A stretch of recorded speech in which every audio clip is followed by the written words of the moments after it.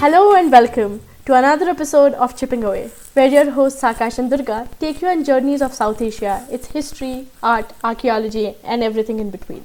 Continuing the theme of heritage, today we are going to delve a little deeper. One of the ways cultural heritage is expressed is through the form of physical culture. So, what is physical culture? Physical culture implies the use of the physical body, be it in the form of dance, in the form of theatre, in the form of songs, and even martial arts. All over the world, different spaces and regions have their own variety of martial arts, be it karate, kung fu, or even our very own martial arts, be it in the forms of Kalarippayattu. Physical culture such as martial arts, wrestling, grappling also expresses itself in the region's art, history, and even archaeology. True, various sculptures, be it on different kinds of temples or even standalone examples, represent various forms of grappling and wrestling culture. To talk about more, we have with us Kush Debar, independent researcher based in Delhi, working on martial arts and culture. Hi Kush. Hi Kush. Hey Akash, hey Durga. So Kush, what do you do? So I finished my PhD last year in April. I was working on a government project at Deccan College for roughly 10 months. And since November 21, I pretty much pick up freelance assignments if and when I get them. So far, I've been bootstrapping very close passion project. I always wanted to, because of my background in K-12 education space, and it's just that, I have never been a full-time researcher ever before now. But before this, I was always, teaching in middle school or a high school in Delhi, Pune, Bangalore. I have done a stint in Ahmedabad. And, I was never a full-time researcher, but I was always getting experience at the development sector and the corporate sector. So I started teaching in a lot of not-for-profit schools. For example, I was a Teach for India fellow after my graduation in Delhi, and I taught in Seelampur. The thing that really hurt me and hit me was that there was no credible content in the culture space to even teach literacy, leave alone the social science part. Like, for example, if you want to teach literacy, there is either a lot of children's literature, which is highly westernized. And the other thing is that the context that those stories are written in, those contexts are so non-Indian that the local children don't grasp the fact of the matter and the crux of the situations. So I always wanted to write keeping Indian culture in mind and context. There is absolutely no literature which is credible. These things were not present as far as a lot of affordable literature was concerned. And the place where it was present, it was exorbitantly expensive. So now, after a decade worth of experience with children from various demographic backgrounds, and especially I specialize in at-risk volatile areas, but it is not percolating to the levels it should go to. It is still in a very elite urbanic manner that these perspectives are going out. So, have literature which is accessible, affordable and available is something that I really wanted to do. So that is my passion project. And I do curriculum framework. So for example, I made a jiu-jitsu curriculum for my fight club. And then I wrote a few articles for an NFT store who wanted to do articles on Indian art, Indian temple sculpture, and they plan to make NFTs out of it. I do consult with such companies, and I wrote for a Singapore-based art gallery in the pandemic, and they actually gave me that platform from where I could send those articles to other people and ask for money. And recently I just published an article in Spanish on my research. So you talk about your research. So what is the research that you've done so far and plan to do? At Deccan College, I actually had the fortune to do a master's on wrestling, but I wanted to do it more not from the anthropological point of view like ethnography or something, but more from material culture point of view. And my guide then, Dr. Shrikant Ganveer, told me that there are sculptures of Kushti on temples. But he basically meant epic narratives like narratives from Ramayana, Mahabharata, Bhagavad Puran, Harivamsha Puran, and stuff like that. I got excited and did some field work with him and alone as well, and some with my classmates like Sitaram. And it was a pilot study for me to see like if there is any data. Although now when I look back at my master's thesis, there was so many things that are not real, and my PhD is an attempt to ratify those mistakes, at the same time do some genuine original work which at least in cultural space has not happened yet. And now, almost a year after my PhD, I am trying to publish a monograph, and I actually see that I made a lot of mistakes in my PhD as well. It's like a journey of a researcher, right? Like you grow every time you read more. So I am trying to ratify those mistakes, and hopefully in a year's time, I will have my monograph out. So my research was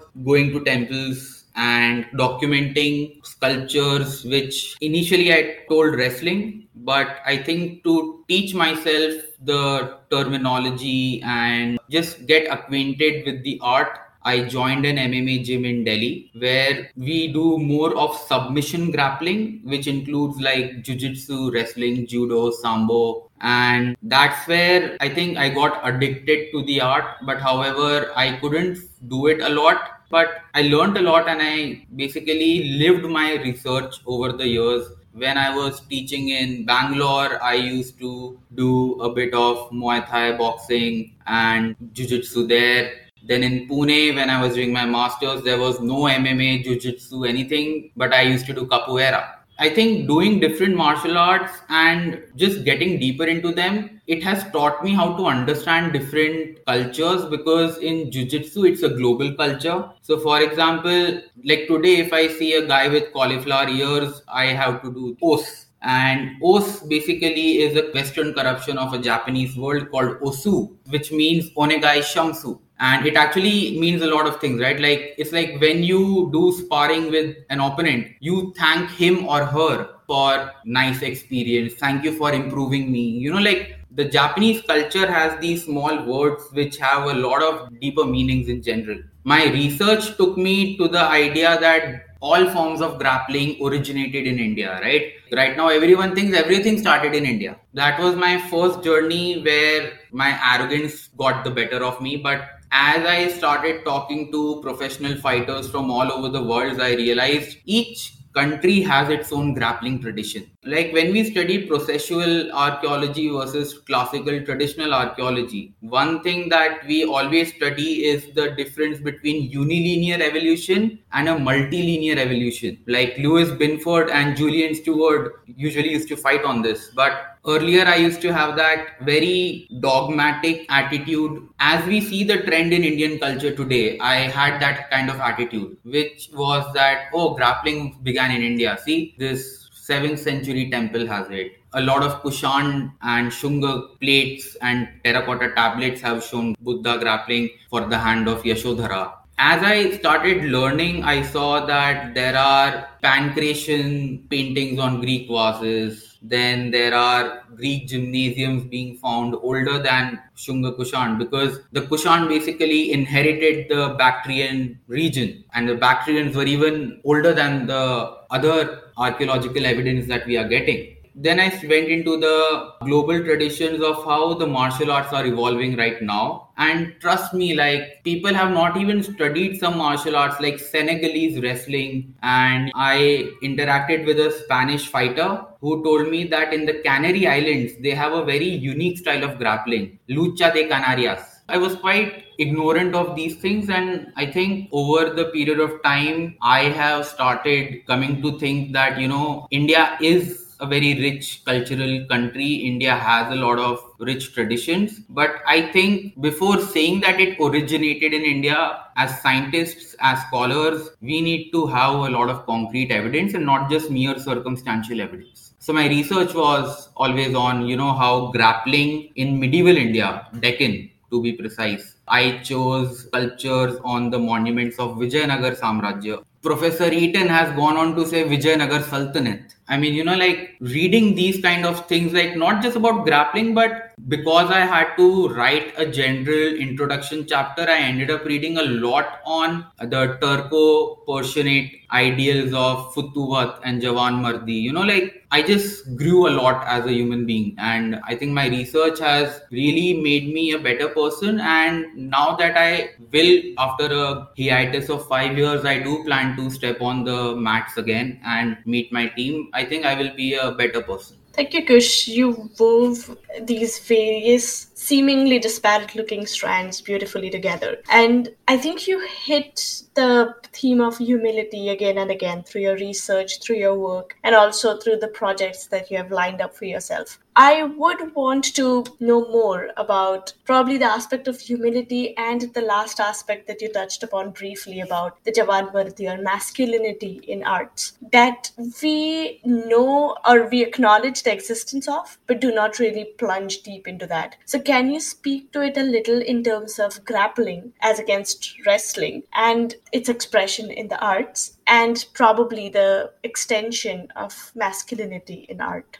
Sure. So first of all, I would like to talk about the ideals and the concept of chivalry. So Rushabh Mahesh's PhD thesis on the Veera Gulls, the concept of Veera. I think when we study these masculine concepts, so to say, although I don't think the concept of Veer or grappling is masculine, it is quite non-gendered. In India, the texts such as Dhanurved and Malla Puran very subtly point towards grappling or the concept of Veera or warrior being a male to begin with, and the fact that grappling is a manly sport. D.C. Mujumdar, in his encyclopedic work known as Vyayama Jnana Kosha or the Encyclopedia of Physical Culture, the first line he writes in his concept of wrestling or kushti is that wrestling is the manly sport. And it's just that, I don't know, as E.H. Carr has said that before you study history, study the historian. Probably we should look at all these works that were written pre-independence, pre-colonial, or even medieval times, is because I think we need to understand the context that these works were written in. It's really appalling that people don't do that. So, for example, if you read the story of the Fogat sisters, they were rejected from around 20-30 odd dangals in Haryana on the simple premise that the organizer said, "हम लड़कियों को कुश्ती नहीं करवा सकते क्योंकि शास्त्रों में लिखा है." But I have never found anything which denies women of doing grappling. However, it is very subtly pointing towards men doing all these things. I think that's where the biggest flaw rises, that probably the early medieval times, like say 7th, 8th, 9th, 10th centuries were war-ridden, and the status of women had already started going down when it comes to being equals, or the seeds of inequity had been sowed very deep back then. But it's not that there are no examples of feminine roles in warrior cults, for example, in warfare or martial arts sector. In my research, I came across one sculpture on the Mahanavami Dibba where two women are grappling. And Domingo Pace writes that during the Mahanavami festival, even the dancing women grappled. And it's not that we don't have evidence, it's very easy for us to not see this evidence rather than, accepting it. And in the Northeast, where, there are no dominant Brahmanical Hindu, Buddhist, Jain, Christian, Muslim cultures, but they have their own, and, like the Ahoms, Meitei culture of Manipur, for example, and then the Aos of Nagaland. I have seen tough as nails women coming out of Northeast. And I think Mary Kom established that fact long time back when she won the Olympic medal, and the Fogat sisters too. And again, you come down to the concept of Jawan Mardi. The whole concept is मर्द जब जवान होता है तो उसको क्या क्या करना चाहिए, and the concept of Futuwat, which is basically brotherhood. I mean, it's very easy to say brotherhood, no sisterhood or no brother sisterhood. And like the way we talk about akhadas in India, at the same time in present day Iran and parts of Turkey, or let's just say the region where the Persianate and Turkish tribes established themselves, they have zor khanas. And like this exchange between India and Iran has been documented so well in terms of grappling that there is a legend. The way in India we have the Khandoba myth that Sontheimer has written on Mallari, and the way we have Akash, you are from Karnataka, so you know the Jettis. So Jettis were actually Mod Brahmins who migrated from Modhera. Actually, their village was Delmal near Modhera, and they were a caste of only grapplers. Similarly, in Iran, there is this legend of a male wrestler who has been deified as a Hazrat, as a Wali. There is a dargah somewhere near Herman. So his name was Puriyai Wali, and it is said that Puriyai Wali is the one who wrote about the concept of grappling or pehelwani. Although the word pehelwani is pre-Islamic Iran, it's more Sassanid times after Pahlavi, the Parthians. He also talks about what a pehelwan should do. Similarly, in Malla Puran, where the story goes that Krishna and Balram, they killed Kansa, Chanur, Mushtika. And Chanur and Mushtika were Jethi Mals, like Jeshth Mals or the Jettis. And even though Krishna and Balram, who are supposedly non-Brahmins, they defended themselves against these Jethis whom they killed, they had to do Prayashchit. And they happened to do Prayashchit in a forest area near present-day Modhera, where Sri Krishna tells this Jethi Mal named Someshwar what a Malla should do, how he should live his life. The same way Puriyai Wali tells his descendants how to live as a Pahalwan. Then we again come to the concept of Brahmacharya. Like Hindu Mallas are told to read scriptures, do dhyan, and similarly the Persianate Pahalwans, even in India as well as other countries, they are also told of the concepts of how to take care of your family, how to treat women. But however, nowhere do they actually say that let women enter your Zurkhana or Akhada. So I think the whole thought process behind how the gender specialists and feminists who are now writing a lot on this, like scheme on how all patriarchs wrote these shastras and no matriarchs work is recorded, which I'm pretty sure there were matriarchs here and there who wrote, like Mirabai is one matriarch that I can think of, but again, she married a man only. So her matriarchal ideas are again connected to Shri Krishna. But I think it's the whole conspiracy theory that because men wanted to rule, they made sure that everything is from that point of view, that perspective. And because it is being handed down from one tradition to the other, and like as in psychology, there's this term used as cycle breakers. Like people who continue the cycle and they are on an autopilot mode, they don't question it. But our generation, the millennials and the Gen Z, we actually come under the cycle breakers who are, like challenging the status quo. If we read all the ancient texts from that perspective, there is a lot we will learn and a lot we can actually implement in the present day context, keeping all the gender and other biases in mind. So that's Durga answering your masculinity question. When I targeted the question for masculinity and wrestling or grappling in arts, my intent was precisely that we bring in sometimes a very post-colonial or colonial reading for the arts in terms of what we think categorizes as masculine arts and feminine arts. And that is not to mean that there is not a facade or a backdrop of women engaging in these arts. And you bring out some beautiful examples while highlighting some of the case studies made be for God sisters or Mary Kom in the modern context, or some women wrestlers at the Mahanavmi Dibba. But there is also incongruency in terms of how much of population or how much of these cases are represented throughout the literature in terms of women wrestlers other than the ones at Mahanavmi Dibba actually finding a place on sculptures or in arts. I think this is a good place to pause our discussion for today. Thank you, Kush, for giving us this introduction on physical culture and its representation in material culture. So let's continue this conversation with Kush and go deeper into this theme in our next episode in a matter of 15 days.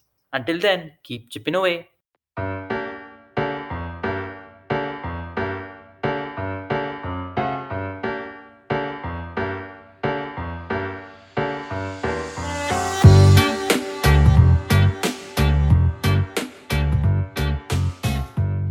So we'll meet soon, and until then, keep chipping away.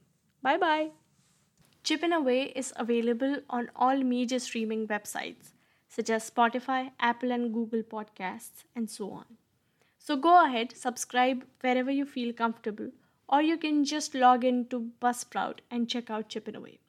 We have a new episode coming up every fortnight, that is, after every 15 days, so twice a month. Each episode comes with a new theme, new points for discussion, and something for us to take back and ponder on.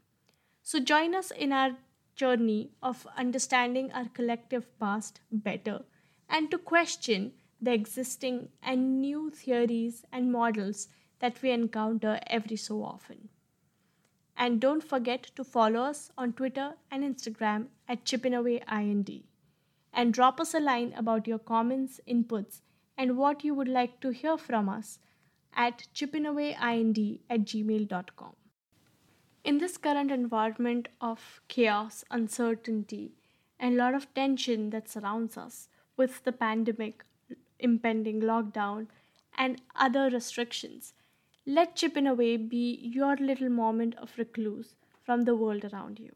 Help us make this little movement a little more better by reading the blog posts that go with our podcasts and other discussions online and offline. For the blogs, you can check out www.kalemity.com. That is KALEMIGHTY.com. We have all the links in the description for our podcast, and you can check it out online on Google, Spotify, and other major streaming sites. So, see you again in a matter of 15 days with a new topic, a new theme, and something new to pick your brain with. Till then, keep chipping away, stay safe, and take care. Bye bye.